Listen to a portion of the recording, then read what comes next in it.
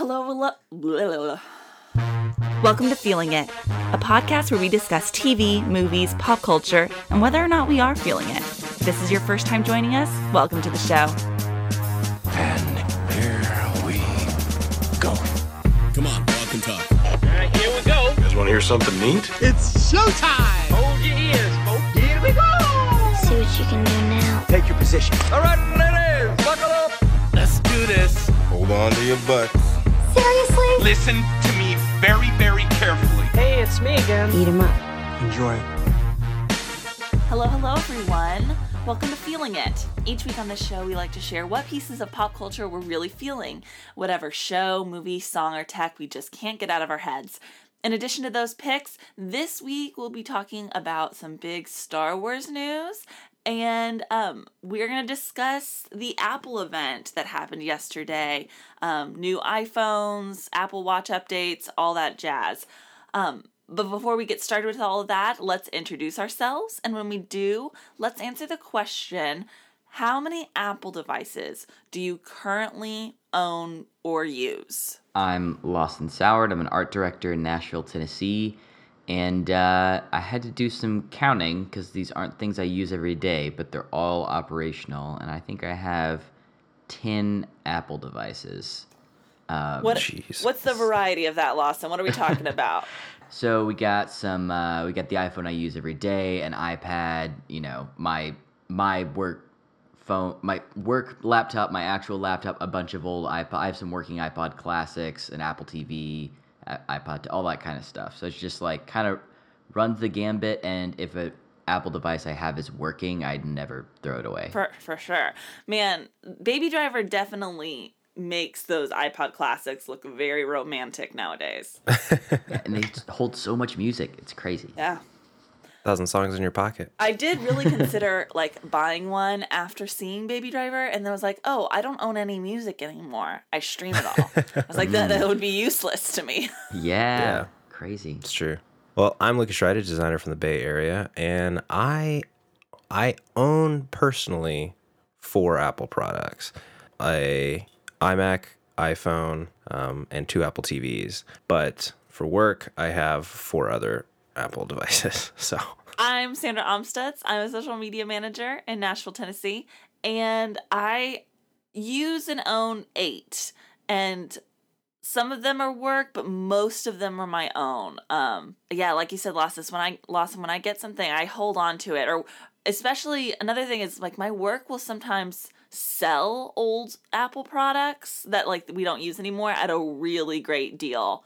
And so sometimes I'll just pick them up just to put in the guest room. So, yeah. There's a guest iMac. There is a guest iMac in my... Is there really? There is, yeah. Oh my gosh, that's awesome. My work was selling iMacs that were in really good condition for $90 each. What? Yeah. And I was like, that's cheaper than putting a TV in the guest room. It sure is. That was a good call. Yeah. So...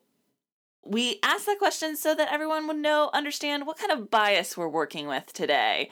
And the answer is a lot. Right. Give people some context. But before we get started with talking about the Apple event, let's talk about what we're feeling this week. Lawson, what are you feeling? This week, I'm feeling an animated Netflix show called BoJack Horseman. Have either of you guys watched this? I have. No. Lawson, I hear so much great hype about BoJack Horseman. And whenever I hear a ton of hype about an animated show, it really makes me not want to watch that show. And that is me being bitter and not real, positive.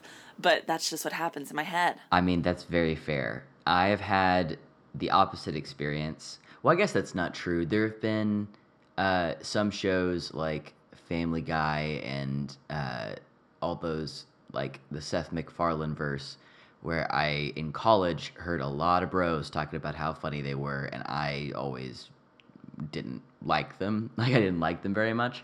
But my more recent experience with not knowing about a cartoon and then watching it only because it was recommended to me so fervently was Bob's Burgers, and that was a great experience. So whenever so many people in my like circle of friends were recommending BoJack Horseman, I finally gave in and started watching it, and it is really, really funny. I love Will Arnett, and I love, we had been watching a lot of 30 Rock, and so it was, not 30 Rock. Well, he's in 30 Rock, but I was going to say Arrested Development.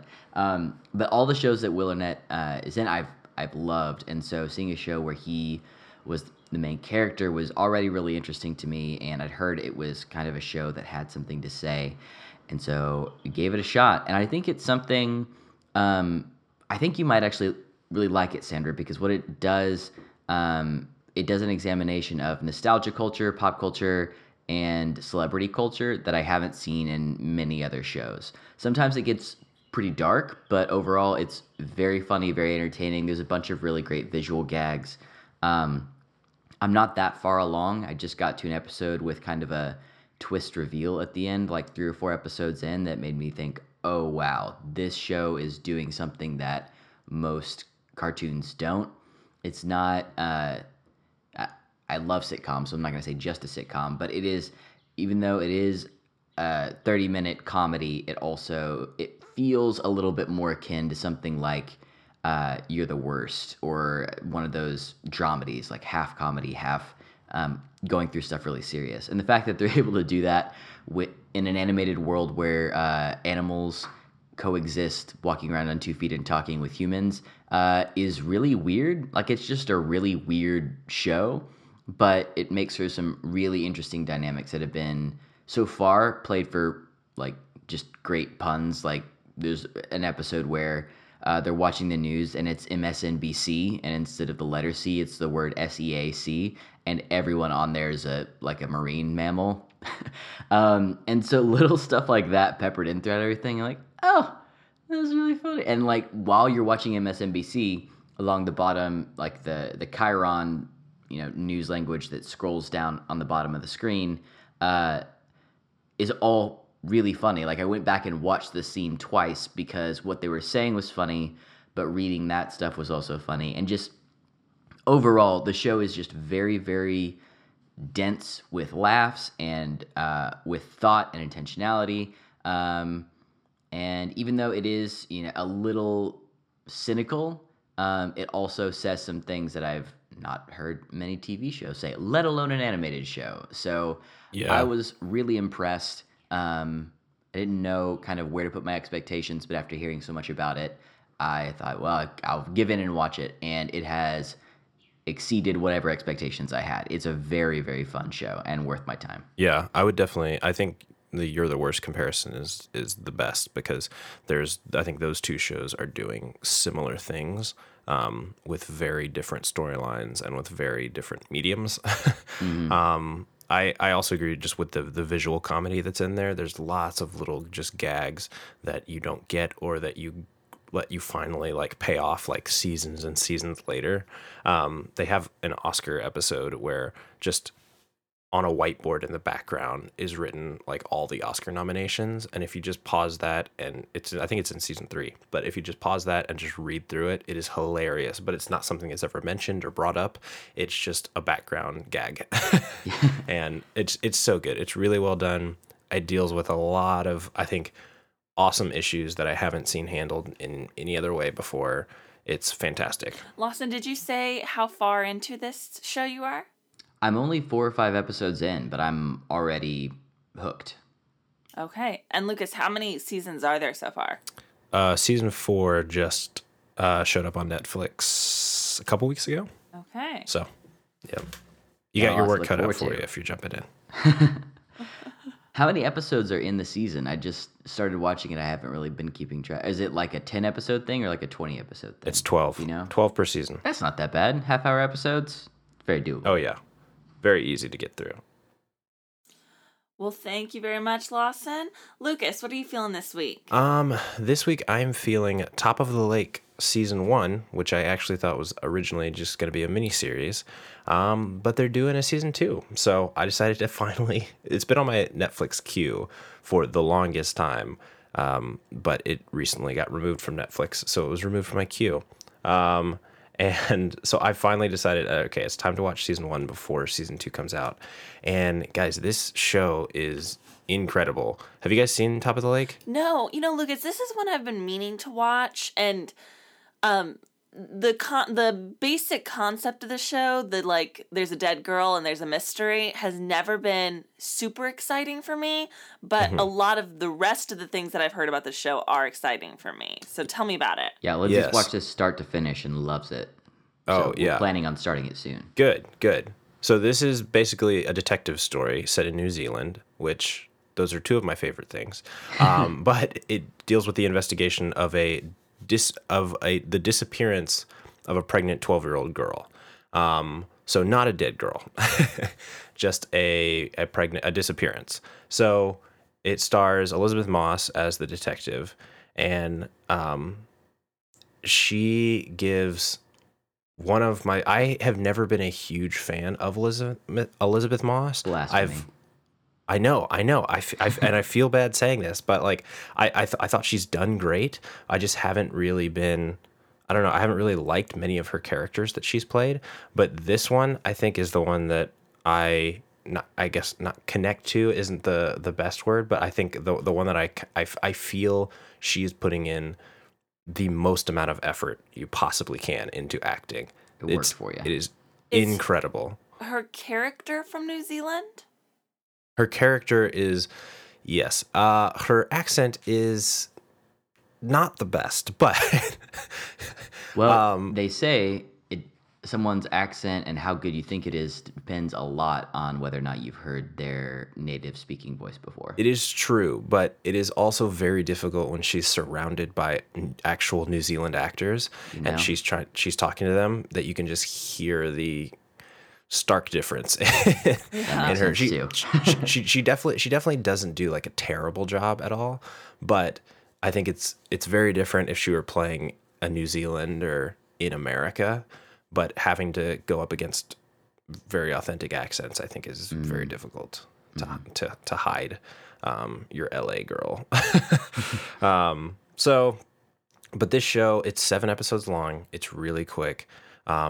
There's no fluff at all. They get right into it. It's very dramatic, very harsh. I think there's a lot of this storyline, I think, that's very aspects. You are dealing with a pregnant 12-year-old, so having to kind of go through the mystery of what happened to her and investigating everyone in her life is sad and terrifying. And but the girl who plays the pregnant girl, her name is Jacqueline Joe.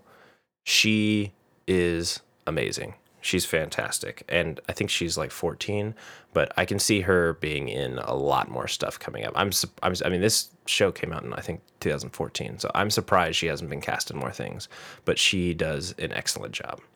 So you guys, you said Lindsay has watched this, right? Yeah, Lindsay has seen it and yeah, has been kind of like on my case about like, you should watch this. You would love this. For a while, and we just haven't had the time to sit down and watch TV. I know.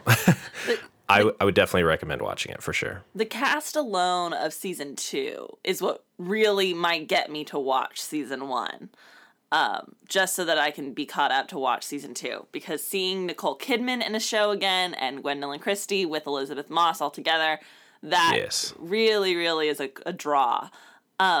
Lucas, where did you watch this if they took it off Netflix? It's on iTunes.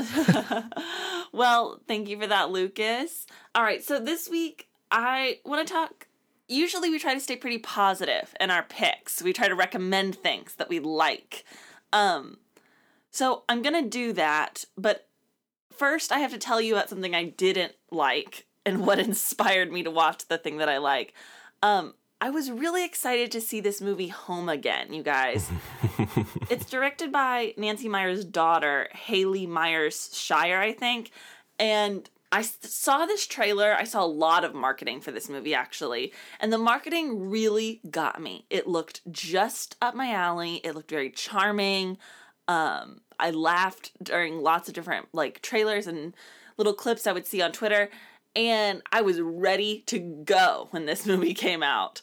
Plus I love rom-coms. I love Nancy Meyers. And so to see a movie from her, like Offspring, was really exciting. And then I went and saw this movie, and it's just really bad. And I love rom-coms. I am someone who appreciates the genre as a whole, which means I like rom-coms when they're good. I like them when they're okay. Often, I even like them when they're bad. And then this movie was it was really bad. And that was really disappointing. One of the things that made it so disappointing was that the plot of this movie is so good. Like, it's such a perfect setup and story device. The basic setup is that Reese Witherspoon plays a woman whose marriage is ending. She has kids. Her life is in this state where she doesn't really know what she wants to do with herself.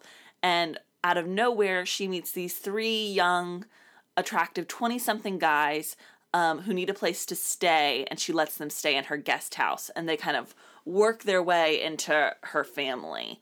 And that's a great plot idea. Also, the casting for this movie is incredible. We've got Michael Sheen playing her ex-husband. Hilariously, we have Candice Bergen playing her mother.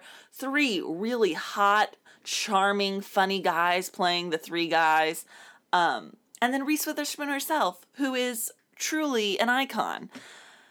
So many things about this movie should have been right, and yet the writing was so bad that none of it held together. There was so many things I did like about it. Like I said, the casting is good, which means there were definitely moments of this movie that were really lovely and charming. I won't deny that. And there were a few scenes where the writing was on point. You know, she would hit the writing every now and then. One scene had me dying laughing. Other scenes definitely were very touching. But it was all the other scenes that like glued the movie together where the writing was just so bad, or, you know, sometimes it's hard to tell, is the writing so bad that the acting seems bad, or is the acting so bad that the writing seems bad? But I'm pretty sure it was the writing at fault, because I've seen all these actors in other things where they're very talented. And overall, it was just really, really, really disappointing. So I left that movie theater that afternoon being like, man, I had myself worked up. I wanted a Myers movie. And so I immediately went home and put on It's Complicated, a movie from Nancy Meyers herself. And this is a movie I saw a long time ago. I didn't really pay that much attention to it. Didn't have any strong feelings about it. And now watching it again as an adult, and maybe after someone who just saw a movie from her daughter, It's Complicated is a great movie. Meryl Streep is incredible in it, as usual. It has Alec Baldwin. It has John Krasinski in a small role that's really funny and lovely. Lake Bell is both in Home Again and in this movie as sort of a comic villain. One thing that I noticed watching It's Complicated is how much it has in common with Home Again. Home Again took a lot of similar plot points from It's Complicated and weaved them into this story. After watching both of these movies, and this is sort of a slight spoiler for both of them, it's really very obvious that the worst thing you could do to either Nancy Meyers or her daughter is to stand them up for a date. Like, in both of those movies, that is the ultimate crime. That, like, really does our male heroes in. So, all that to say, It's Complicated is, like, really thoughtful, and it deals with a woman whose marriage is over, and she's trying to decide if having an affair with her ex-husband, rekindling some of that spark, is good for her, if she should move on with her life, if she should revisit old love. And it handles these issues of marriages ending and independence and sex and pleasure and doing things for yourself with such nuance, and a nuance that I really wish Home Again had. So that's my Nancy Meyers, Haley Myers spiel. What is your favorite Nancy Meyers movie? Nancy Meyers is a director of rom-coms that I like, but I'm not obsessed with like I am like Nora Ephron. Right. I think my favorite Nancy Meyers movie is Something's Gotta Give with Diane Keaton and Jack Nicholson. And that's mostly because I really love Diane Keaton. She's so, amazing. and Amanda Peet's in that, and that always helps. Yep. Yep. Yeah. And Keanu Reeves. Yes, who is really wonderful in that movie. It's one of his best roles for sure. Yeah. Okay, are we ready to talk some quick movie news?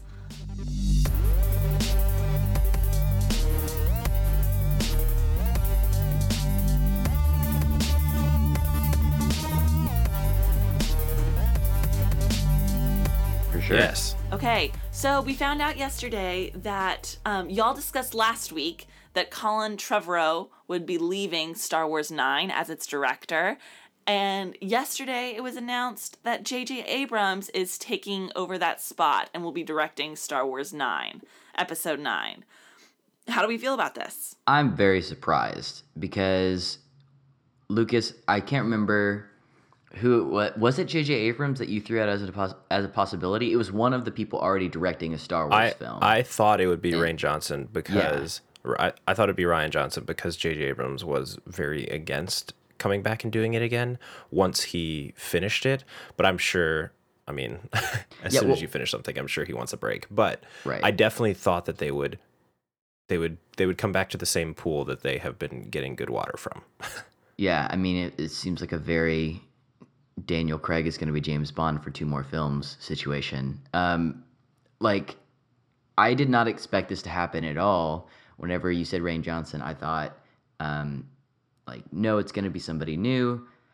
I loved Force Awakens, so I'm very excited about this news. I didn't see it coming necessarily, but I think it's going to be really good. I have a lot of confidence in J.J. Abrams' ability to deliver on a Star Wars movie based on track record and his other films.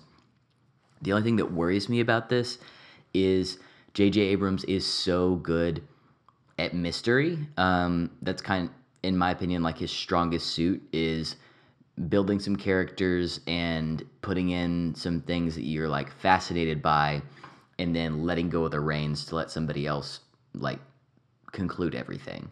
And he is so good at building that mystery box and making you want to know what's inside.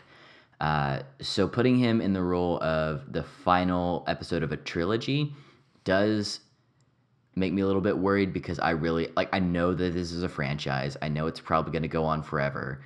But if there's not some sense of finality between the trilogies like there have been in previous trilogies, Episode 3 felt like an end. Episode 6 felt like an end. If Episode 9 doesn't feel like an end, I could see that really messing up the experience for me. Because I don't want Episode 9 to feel like a trailer for any more Star Wars. I want it to feel like it's wrapping up the Kylo Ren and Rey and Finn story.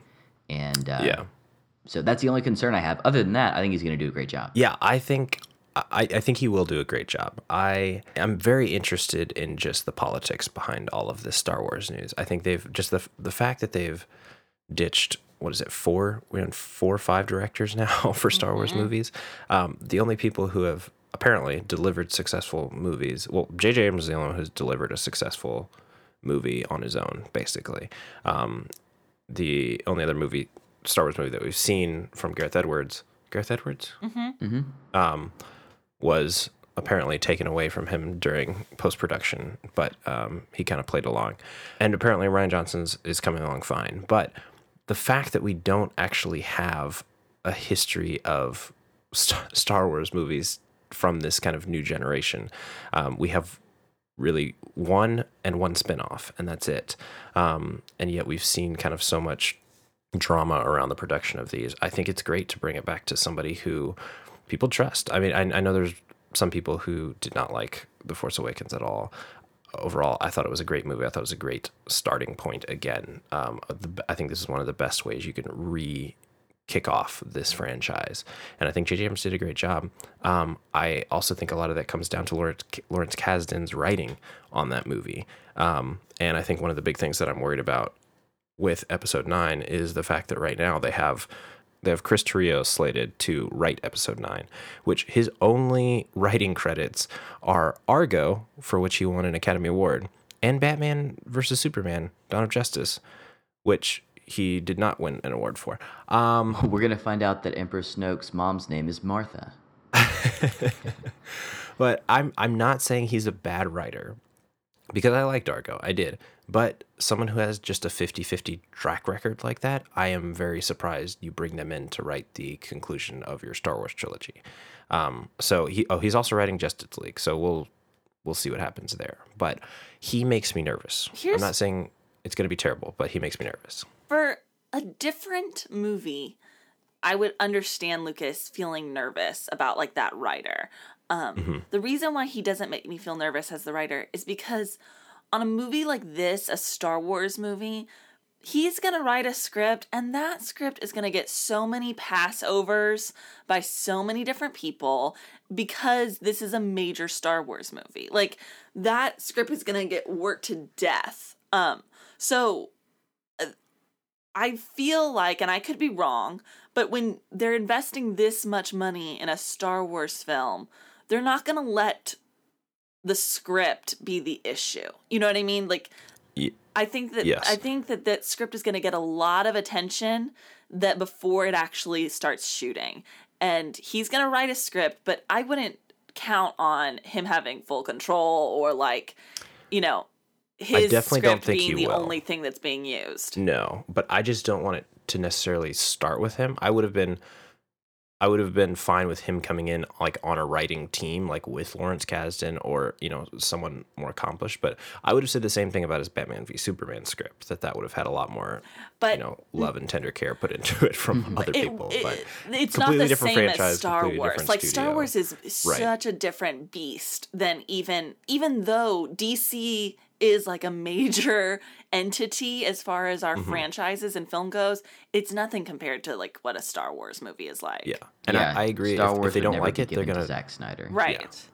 Yeah. If I have no fear that if Kathleen Kennedy does not like his script, he will be gone and they'll bring in somebody else. Yeah. I just feel like they know what they want. Yeah. And if you know what you want, just do it.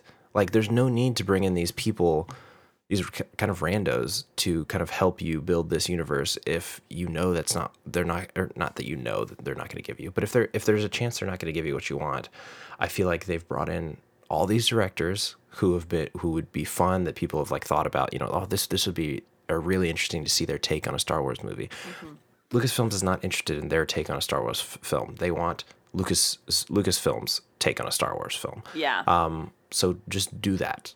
I feel like we're to the point where like we are getting studio films now. So let's make good studio films. Andy Greenwald on the Watch podcast made a really good point, kind of relevant to that, Lucas, that I'm just going to reiterate, where I do agree with you about how like they're bringing in these interesting directors and then kind of taking away that power for these like more spin-off films. You know, we have Rogue One and the solo film, but where I don't think that technically applies, even though it kind of looks like it does, is with episode 9, his point was that putting Colin Trevorrow as that director is not saying, here's an interesting perspective, let's give him a Star Wars movie. I feel his point was Colin Trevorrow was a safe choice, like a J.J. Abrams, because this was just someone who had a lot of success with Jurassic World. Whether you liked or didn't like Jurassic World, he had major box office success. He had quote unquote proven himself with that. And so this wasn't, you know, someone who'd made one indie movie and like, we're going to give them like an interesting spin. I think they thought that was going to be a very standard director to give a film to. And then it turned out that he has an ego, and then Book of Henry came out and was a disaster and all these things. Yeah.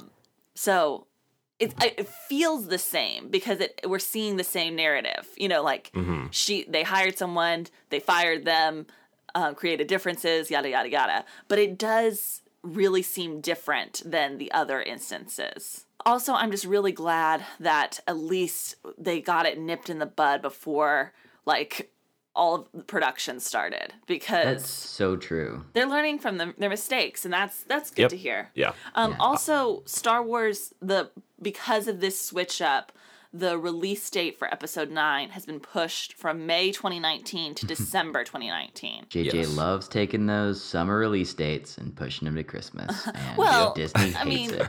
see, to me, I don't know the inner workings of that deal, if that was a JJ request, but it seems like because of this switch up, you have to push it back because they're starting over. I mean, yeah, Yeah. for sure. It definitely makes sense. It's just funny that the first time he was helming a Star Wars movie, for very legitimate reasons, it needed to be pushed from summer to Christmas, and they were very public about like not being thrilled with that. And they asked for him back, and he's like, "Well, you got to do that again because I need the time." Yeah. Well, I like it because now we have exactly 2 years in between each Star Wars movie. They're all spaced out in the Decembers. And I'm okay with that. I love being able to go to a Star Wars movie with family over the holidays. Yeah, I'm like, Absolutely. it's so great. Like, sure, it makes for a great summer blockbuster. I know these movies started as summer blockbusters, but they're such family events now, and it's hard to find movies that work super Generationally. Thank you so much. Generationally. And I'm stoked to have this at Christmas. I would prefer that Star Wars movies keep coming out around Christmas. Absolutely. Yep. All right. Are we ready to talk Apple? Let's talk Apple. Let's do it.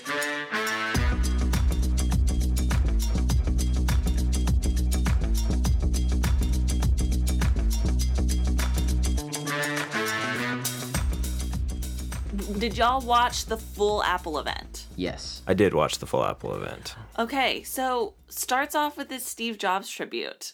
Does that matter to y'all? How did that make y'all feel? I feel uncomfortable with the iconization of CEOs, like corporate CEOs. Like, it doesn't mean that he's a bad guy. I think he's done amazing stuff. And obviously, I own and use 10 products that he spearheaded. So as far as, it made me feel kind of weird in principle, but in execution, I thought it was very sweet. Like, obviously, there's a lot of affection for him there, and they were very intentional about the way that they did it.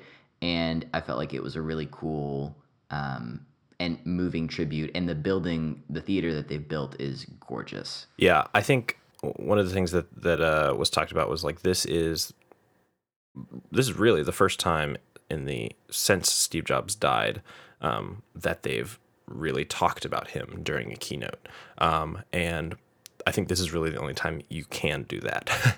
We're at the 10th anniversary of the iPhone, and they're having this event on Apple's new campus for the first time in the Steve Jobs Memorial Theater or whatever it's called.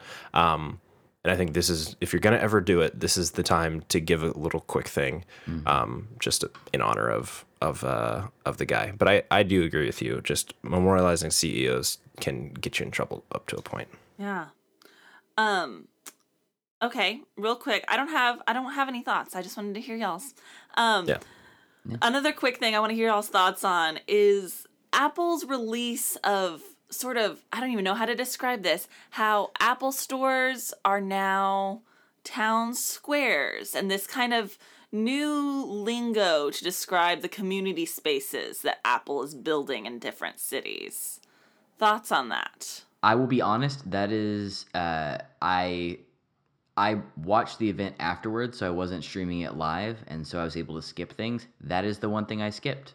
Oh my First, gosh. we're going to talk to you about retail, and I was like, bloop, I want to get to the phone. Parts of it I thought... I'll go back and watch it now. Parts of it I thought seemed pretty cool, but I did get a kick out of...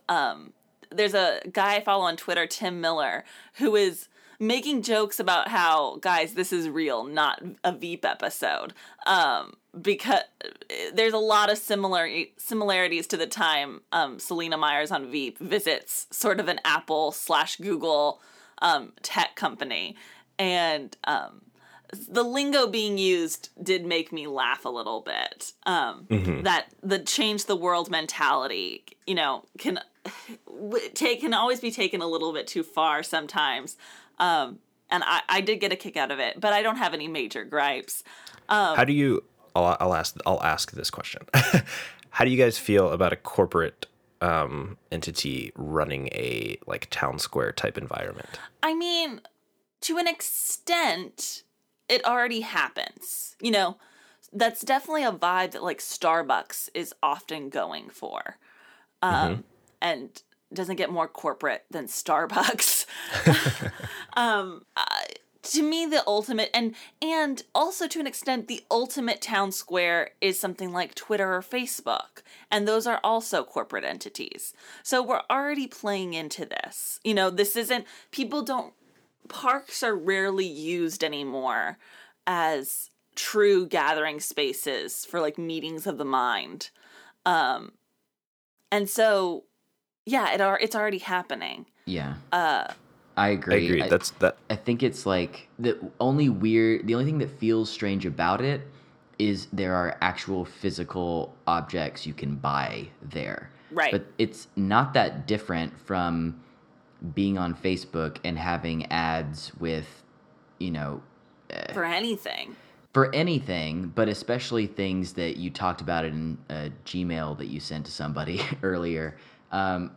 Pop up there, like you're using the service, you're using this platform to talk to people, and kind of the way we're doing it right now in America is those spaces are funded by corporations. Yeah. And so it's not, if any company is going to do it, I would prefer it to be Apple because they usually have a really good sense of aesthetic and of kind of being understated about stuff. And so if anybody's going to kind of leave the space for those conversations to really exist well, but also give you the opportunity to buy something if you want. I think Apple is pretty uniquely suited to do that kind of thing. But as far as it being a place that I would want to go, like, because a Starbucks type thing, I want to go because I want to get some caffeine and then I'll hang out. It's a lot more rare that I'm like, I want to go buy a $700 phone and then hang out. I may want to go see the new thing and like try it out. That's a great thing to do. But anyway, Yeah. I didn't watch that section, so maybe I shouldn't comment. No, yeah, I getcha. Okay, Apple Watches. Do we care? I do now. You do now. So Yeah. is the addition of cellular to an Apple Watch a big drawing point for you, Lawson? Game change for me. Yeah. Really? Yeah, it makes me want one, and I did not want one before. I did some digging to try and see the pricing on it. You get 3 months free. After that, it's an additional $10 a month to have cell service on your watch. So that is not appealing. I may wait a little bit longer, another series or two, for the technology to make these thinner. I'm interested in a thinner watch than what they currently have, and maybe the pricing will come down, or like something in that structure will change. They'll bundle something. But I love the idea of being able to go on a run, go to the gym, go for an errand, all of those things with an emergency way to get in touch, a way to listen to music, a way to do all that kind of stuff without having a huge screen or having a big rectangle in my pocket. The other thing that this made me more interested in than I've ever been before is Apple Music, because that is a real competitive advantage if they continue to bottleneck music streaming to only Apple Music to their watch. I think that's super smart to have that, because to me it's like Apple Music, Spotify, even Tidal. Like, I don't care which one it is. I just want the streaming wars to be over. And if it gets to a point where, you know, you can stream music on a watch and leave your phone at home, but you can only stream music on a watch if it's Apple Music, that would be a motivator for me to use that service. If I was a person that worked out, then all of this would be infinitely more appealing. But because I am not that person, Apple Watches hold no appeal to me. I have a Fitbit Charge right now, which does give me text message alerts and tracks my steps and all those things.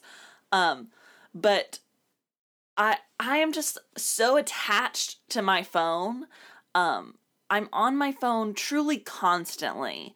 And part of that is, I like to, as a social media manager, there's an element of my job that's like, I have to be ready to respond instantly if anything happens.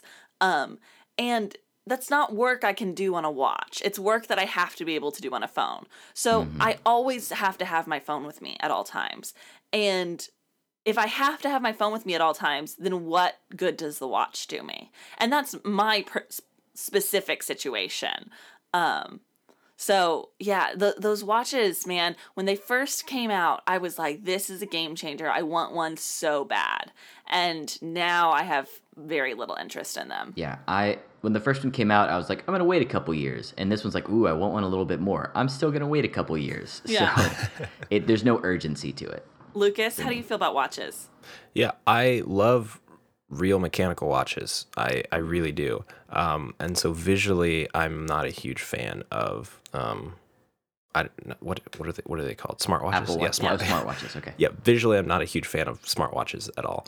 And so if like Lawson said, if it slims down a bit, if we get a different visual design for these watches, it might be something I'm interested in. But just with the current state of it, it has never been something that I've wanted. So yeah, cellular doesn't change that for me.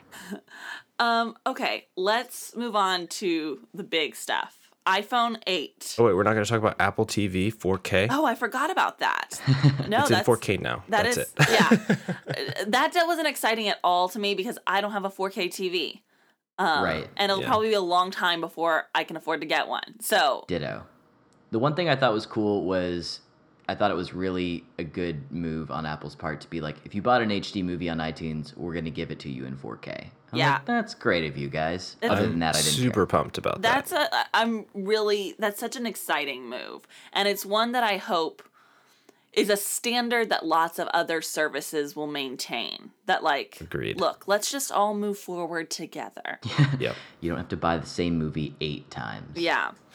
Agreed. Okay, iPhone 8. I'm trying to even remember, iPhone X was so exciting that I'm trying to remember what were the big upgrades from iPhone 8, other than better camera. Better camera, glass encasing. Sure. Wireless charging. Wireless charging. Those were the big things. Yeah, am I missing anything big? There's the thing that they did for the iPad that I'm really interested in, but I think most people just kind of be like, whatever, where it does like ambient light detection. True tone. Yeah. True tone, yeah. So if you're looking at it and there's white light or there's yellow light coming onto it, it matches that tone. So it just looks more like paper. It feels like a more organic reading experience. And I'm super into that personally. Yeah, that sounds exciting.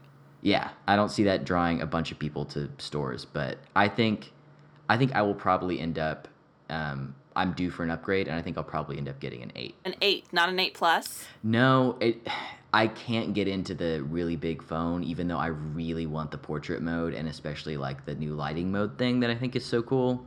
I don't carry a purse, and my pockets are like it's hard for me to work around. So I'm in the same boat. I'm always trying to convince people that the Plus is a great size and you can fit it in your pocket. It's not a problem. I know it will fit. I just don't want that much on my leg. I carried around I think it was the 6 Plus when it first came out for I think 3 weeks, and I couldn't do it. It's just way too big for me to use, just it one-handed. I use my phone one-handed a lot. I do too. And it's so do impossible I. to do that. And I have smaller hands than you. Yeah, Sandra, I think it makes complete sense for someone who is always needing to be in a situation where they can respond to a social media event having a Plus, because to me it feels like you get so much great screen, you get so much great canvas, you're able to take and upload pictures that can work for a whole bunch of different scenarios, even depth of field. For me, I don't need all the extra perks that come with the bigger screen and stuff. I mean, agreed. The camera is a big draw for me for the Plus, but honestly, my favorite thing about having a Plus is I watch so much video content on my phone. I watch YouTube videos all the time. I watch a lot of TV on my phone, and having that bigger screen really makes a difference. So that's my biggest draw. Yeah, I hear that. Yeah. What did y'all think of the 8? Well, one thing that really caught my eye, we'll talk about wireless charging in a sec, but is that new portrait lighting mode. As someone who, again, has a Plus and uses portrait mode on it, I love the way it works, except that it doesn't work at all indoors for me. When I'm outside, portrait mode looks fantastic. When I'm inside, it's so grainy and pretty unusable. You have to have a lot of light, is what I'm saying, for portrait mode to work properly, at least in my experience. So I'm very curious with these new lighting modes, if that's going to help indoor portrait photography at all. I don't know. I'll have to see it in action, but I'm very intrigued by those for sure. Yeah, I want did not those see to that work. coming. I was gonna say I want those to work really well. Like, Yeah. if those nail it every time, and I know like the portrait lighting stuff is in beta, but portrait mode is no longer in beta. So Yeah. I want those in tandem to work perfectly every time. It'll be amazing. Right. Okay, wireless charging is finally here with the iPhone. I'm disproportionately thrilled about this. The last week, whenever we were in Minneapolis, we went to IKEA, and there were all these great pieces of IKEA furniture and like bedside tables and lamps and all this stuff where it's like, and this is where you set your phone down for it to charge. And I just thought, how much sense this makes. So I'm thrilled with wireless charging in general. And another thing that they talked about only for a second was like this larger pad that they're coming out with next year, where you can set down all your stuff and all of it will charge. And that was a really, like, that moment I was very clearly able to see the future of the industry. Like, whether it's how all new bedside tables are built, or new lamps, or new couches, or whatever it is, just having a strip that you can put your phone down, put your whatever device it is, and have it charge. It's so easy. It's such a move in the right direction. I hate plugging in my phone every night. I don't know why. It's not that big of a deal, but I just don't like it. The idea of being able to set it down and pick it up instead, as small as I know it just seems like a really big, it would make a big impact in my routine every single day. I like the idea of wireless charging. I still don't feel like this is the wireless charging that I want. And I'm sure we're years out from this, but I want the ability to charge without having to put it on a specific pad, without having to just truly wireless, contactless. Yeah, like Wi-Fi. Exactly. Just like Wi-Fi. Exactly. I just want it to be there. And obviously this is a first step in that direction, but I don't think I'm as excited for this first step because I know where it can go. Mm-hmm. And that's where I want You it to can be. still wireless charge with a case on your phone, right? Yeah. And I've never done that because those cases are pretty bulky. Wait, you're saying with your current phone you can wirelessly charge? Oh, with a I'm specific sorry. No, case, I mean with or this new for one. the new with the new with one? the new one. I understand what you're saying. I That's a thought you good were question. talking about how there are battery packs for contact charging now for No. phones. I'm talking about, are there cases that can be used so that you can still wireless charge? That's a good question. I would assume very so. Good question. But I have no idea. A quick Googling that I did about like Samsung phones was that like, yes, but very specific ones, and they have to be like aligned properly. That's a question that I'm excited to find out more about, is that like, I'm not going to walk around without a case on my phone. That's just not happening, especially not with a glass front and back. Right.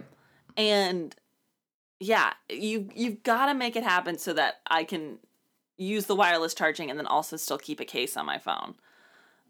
That's really important to me. Yeah, Agreed. that's a good question. Do y'all care about the new color at all? I do. I love the rose gold, and so I'm sad to see it kind of go. I know that they're calling this a new gold, and I've heard some people even call it a blush gold, because it's, just a different shade of gold and it's like lighter.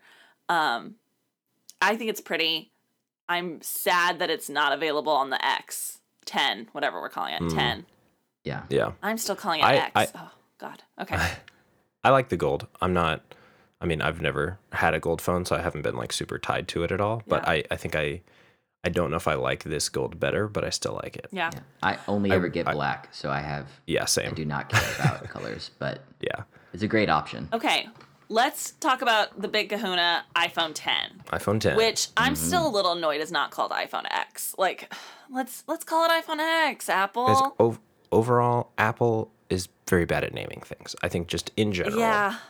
With their Super Retina HD. Yeah. I'm ready for the iPhone to change to Apple phone so we can have a consistent naming structure. Oh, no. Just like it has Apple to the stay. 2017 Apple phone.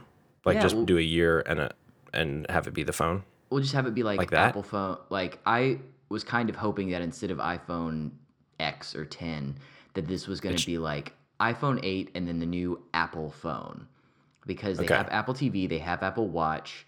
Yeah. I thought they were going to keep the i monikers across all their products, but they switched and now they're Apple things. And fine. Like the Mac isn't even called the iMac anymore. So if we're not doing I's, let's just get something consistent. But that's like I mean, that's the a smallest really nit to big pick. thing to change. Like, For sure. the iPhone is such an iconic name that to get people to call their phones a different thing is a big ask, I would say. Okay, let's actually talk about the phone. What how do we feel about Face ID? I think it's amazing if it works. And I think that's just what we'll have to see. Like, it has to be better than Touch ID Yeah. is the issue. Like, and it's not an issue. It just is the truth. Like, Yeah. if it's not better than Touch ID, people are going to be upset. If it's the same or better, people will be fine with it. You know, I think it's a great direction to go. One thing I was wondering, so after seeing this Apple event, I have so many questions about how the new phone will operate. One of them is, they kept saying all these things that would require for your phone to unlock. It has to be your face. You have to have your eyes open, looking at the phone. It just does it by itself, all these things. I'm very curious if this phone, if every time you look at it, let's say your phone is off or locked, not off, but it's a dark screen. Every time you look at it, does the screen light up and unlock, Or do you have to be touching it? Because that will get real annoying real fast. If every time you look at your phone screen, if it just lights up, imagine just like being in a meeting and it just really gives away if you're not paying attention, if all these phones are just like bright lighting up, or if someone like gets their phone out in a movie theater without like meaning to actually be on their phone and it just starts lighting up. All these things is what I'm very curious about how that will actually function. My understanding about that was there are two ways that you can wake up your phone. One is hitting the button on the side, and one is doing the lift to wake. And The you have to do touch to wake. Well, the touch to wake, yeah. And so you have to do. Well, didn't it still have a lift to wake? I'm trying to remember. No, it did have lift to wake. I was thinking of something else. You're right. And touch to wake was the third. Right, so you can touch the screen. Yeah. So my understanding was you had to do one of those things first and then be looking at it. So like if it's sitting on the table in front of you, you can, and you haven't Touched done it. anything to wake it up, you can look at it all day and nothing will happen. We'll see. A friend of mine got a Galaxy Note 8, like got an advance. She pre-ordered it and got it early. And I will say the Face ID on iPhone 10 is a lot more impressive. That iPhone, from what I understand, the Samsung Note 8, you can fool it with a picture. And whenever she went to unlock it, it gave her two big circles, and she had to put her eyes in the circles for it to work. And the UI just looked really clunky and not great. And it's a great phone. Like whenever I saw her messing around with it, and the screen was beautiful, lots of good things about it. But this Face ID feels like a one that was really completely thought through. All the 3D face mapping and infrared, so you couldn't even use a mask. All that stuff is just really like they did their homework, it seems like to me. Yeah. As far as the Animojis go and the face mapping involved in that, Animojis seem cute and fun, but what really excites me is not the Animojis, but what this face mapping technology can mean for other apps that developers can give us access to. Makeup. I mean, makeup actually doesn't excite me that much as far as an app goes. Oh, okay. Sorry. I was trying to. I guess you can just do it in real life. You don't need Yeah. augmented reality. Yeah. I'm thinking more creatively. Just very basically people doing a similar thing to the Animojis, but on a grander level. I think could be really exciting to have access to on a phone. Yeah. Characters that look like you. Yeah. I mean, we could do. It's getting very much into sort of that. What's that Robin Wright movie, Lucas? The Congress. The Congress. Yeah. Like, we're getting into that territory where we could have Robin Wright or like a Game of Thrones actor or someone just make an app where you can become that character or that actor. I think there's going to be some fun, exciting stuff there. Definitely some fun, exciting, creepy stuff. True. Yeah. True. I mean, Black Mirror had a very similar plot at one point to this whole Animoji thing. Yeah. Okay, so rest in peace, the home button. That is now gone. Pour one out. Right. And because of that, the whole function of iOS and the way we use our phones, I feel like changes pretty drastically. I think they were trying to downplay in the event how that would change. But so for instance, they show that now the home button function is you access by swiping up, which I like the way that looks. I think it feels very natural. But because swiping up is now the home button function, the control panel that we used to have access to is now you swipe up from swipe down from the top. So you have notifications swiping down from one side of the top and control center panel swiping down from another side of the top, which is interesting to me. I don't know how y'all feel about that or if y'all care. To me, I think it's fine. It's different. But I think what's more interesting is they have two phones coming out at the same time with two different interactions for these things. Yeah. Which is very weird from an iOS level. Right. So. True. Yeah. So I wonder how confusing that will be. My biggest question with the absence of a home button is how do we take a screenshot? Yeah. The two biggest questions for me were how do you take a screenshot? And I use my phone one-handed, don't have very big hands. I use the double tap to bring the top of the screen down to my thumb all the time. And I double tap on the home button to make that happen. So I don't know how that functionality is going to be in this. Maybe they're just saying people are used to big phones by now and no one needs that except for dinky people who live in Nashville. And so that is something I use a lot that I You did use not that understand. you use that on a regular size phone on a 6? It's too big. Don't On a call it a 6, I regular use it size on a phone. regular. It's I liked still the too 4. big. I like also- the 4 and the 5. Y'all Yeah. need to get over it. I have tinier hands than both of you, I bet. And Small phones are life. No, that's fine. I'm happy for people to use the bigger screens. I get the appeal. It's just I'm just saying I have a 7 Plus and I never use that function. Listen, lady, we're not trying to take away your big I don't know how you phones. do it. Who knows? We just want more options that fit us. Yeah. So yeah, I'm interested in how you take a screenshot because that's an essential part of my viewing. Power button and volume up. Okay. Which is way easier, I think, than the current screenshot because of Touch ID. Yeah. A lot of times I'll try and take a screenshot and it won't work. It'll just open the phone for me. Yeah. So it's much easier, I think. Yeah, to I'm do into the that. screenshot that way. Another big question I have with this phone, and this is my biggest issue with the phone, okay? Because I'll just say right now, I'm sold on iPhone 10. That's the one I want. I'm excited about it. My only concern, really, is because the screen doesn't have a bevel anymore, it's the entire front of it is all display. Where the cameras are in the front cuts into the screen display. So when you're watching a video, that little chunk is taken out. So when you are watching a video, the standard situation for that is the video ends at the notch.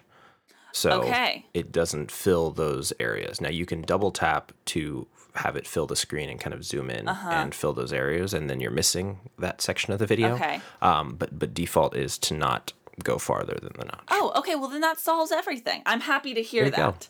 I was very concerned that wouldn't be an option, and that I was also worried about that. every as well. single video we watch is just going to have that tiny piece cut out. That would have been infuriating. Yes, for sure. Well, I don't like the look of that notch. Like, I think I the don't phone either. Yeah. is beautiful, and there's so many things about it where I look at it and I think, like they say, welcome to the future, or take a look at the future, and I think, wow, that really is. But when I see that notch, I wish they had made it black. I wish they had made the top of that just keep like a 1/4 inch bevel or whatever you need that area to be. Yeah.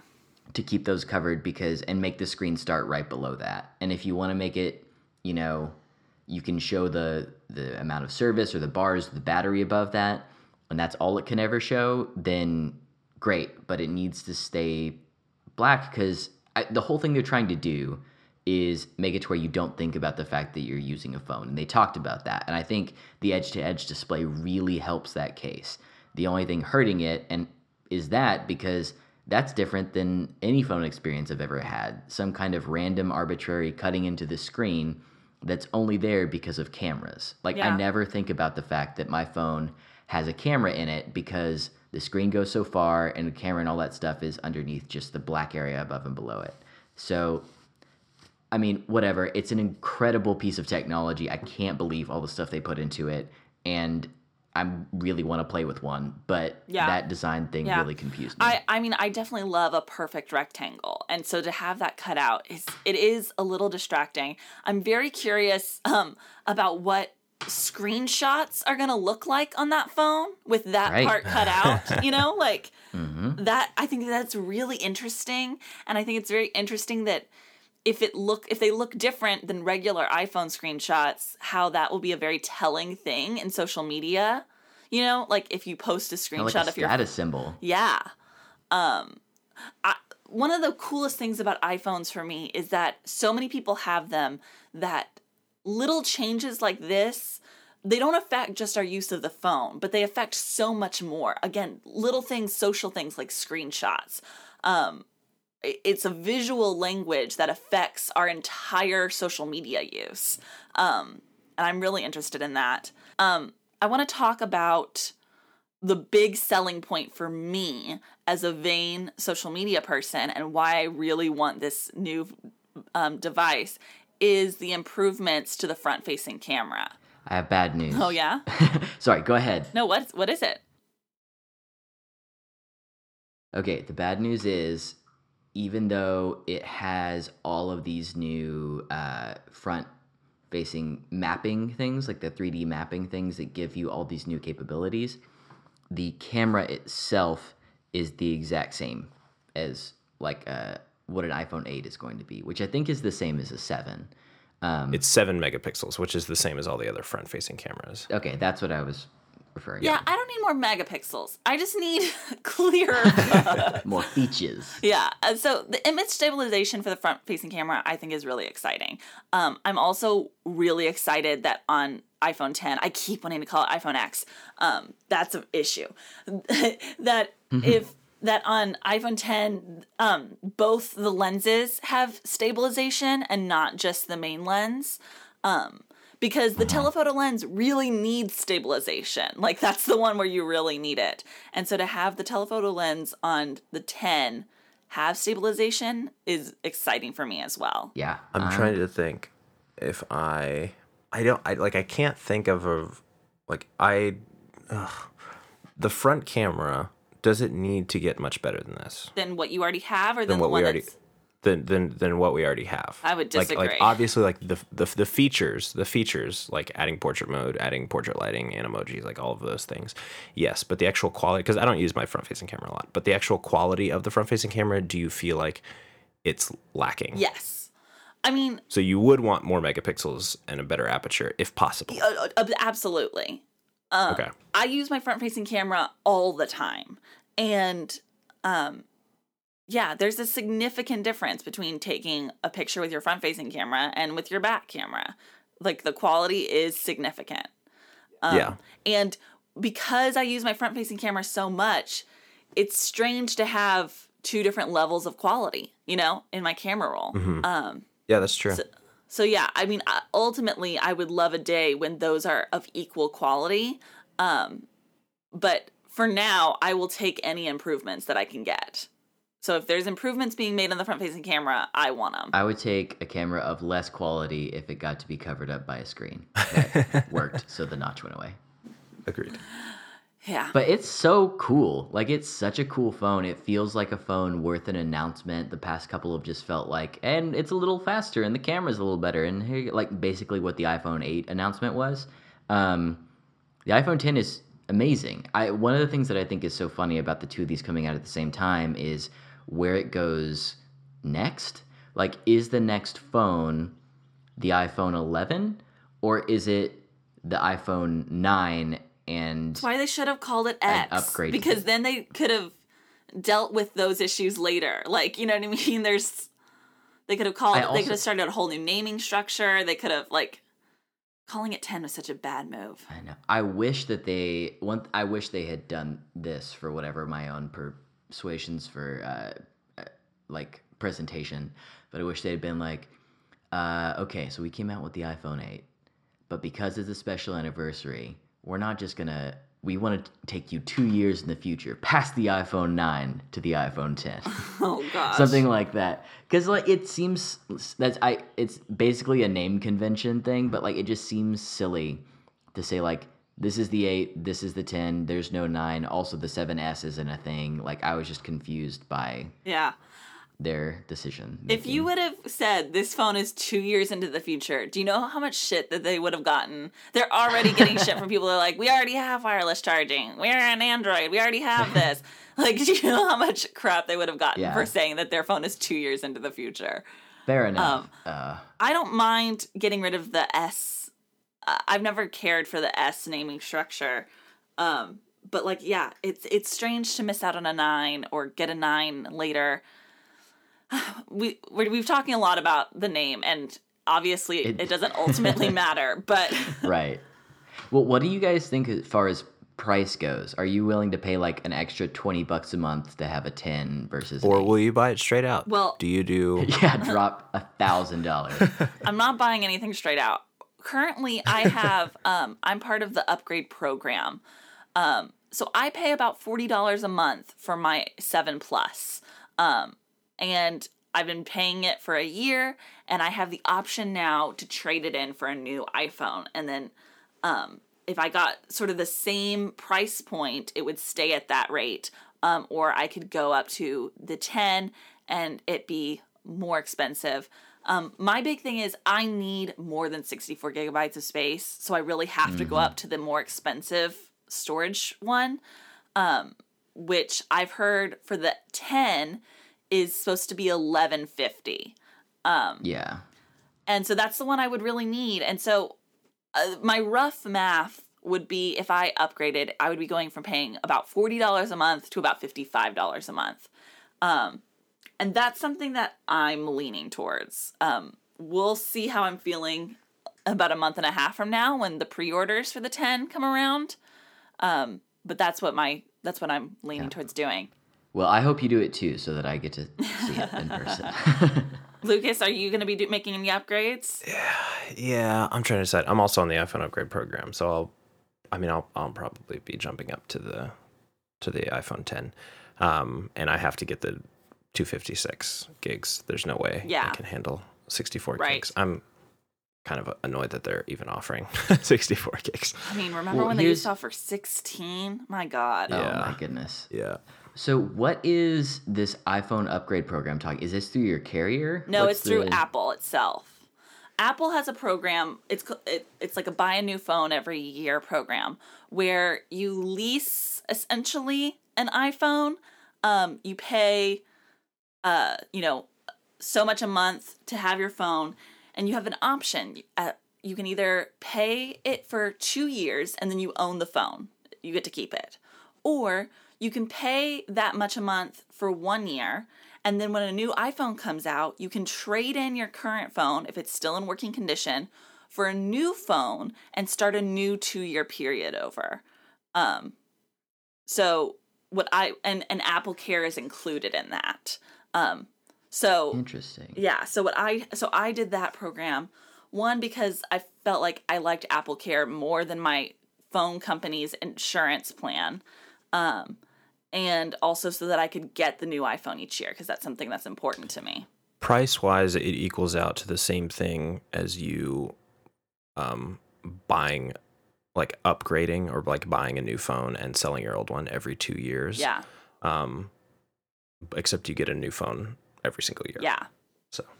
Okay. Yeah. Well, I've always done the weird, like, even now that they're all on payment installment plans instead of you getting a subsidized phone, I've still paid my phone off every time and like kept it. So, but I don't need to do that. Yeah. Like, they're just sitting in a drawer. Right. I feel like for me, that used to be my mindset, was like, I can sell them later. And it's gotten to a point with technology where you can't really sell them for that much, or they just sit in a drawer. And so I'd rather turn my phone in and get a brand new one every year than just like pay off all these phones that are either going to break at some point, or I'm going to sell for $200 or $100. You know, it just makes more sense to me to like have the new thing. Sure. Yeah. It makes sense to me. Okay. Well, are there any final thoughts that we didn't want to go over before we wrap up? I want to hear what everyone who's listening is planning on doing with their phone upgrades. Yeah, we need advice. Yeah. What should we do? What are you doing, and why? Tweet us. Tweet at us. All right. Well, where can we find Don't y'all? tell me to get the 8+. I'm not doing it. No. No, that's the other thing, is that like if I'm going to upgrade, I'm going to get the 10. The 8 isn't enough of a draw for me to go through the upgrade process. From my 7+, I would say. That's there's the wireless charging is exciting, but it's not that exciting. Right. Yeah. Okay. Where can we find y'all online? You can find me at Lawson West on Twitter, Instagram, Letterboxd, and all the rest. And you can find me everywhere on the internet at Lucas and Stuff. And you can find me at Sandra Amstutz. My last name is spelled AMSTUTZ. And you can find our podcast Twitter account. It's at Feeling It Pod. That's where we're the most active, so get at us on there. Thanks for listening, everyone. Adios. Bye. Bye-bye. Thank you. Goodbye now. Goodbye. Go away. I'll see you soon, okay? That's it? Go home? Move it along, Padre. Goodbye, old friend. That's it. That's our show for tonight, people.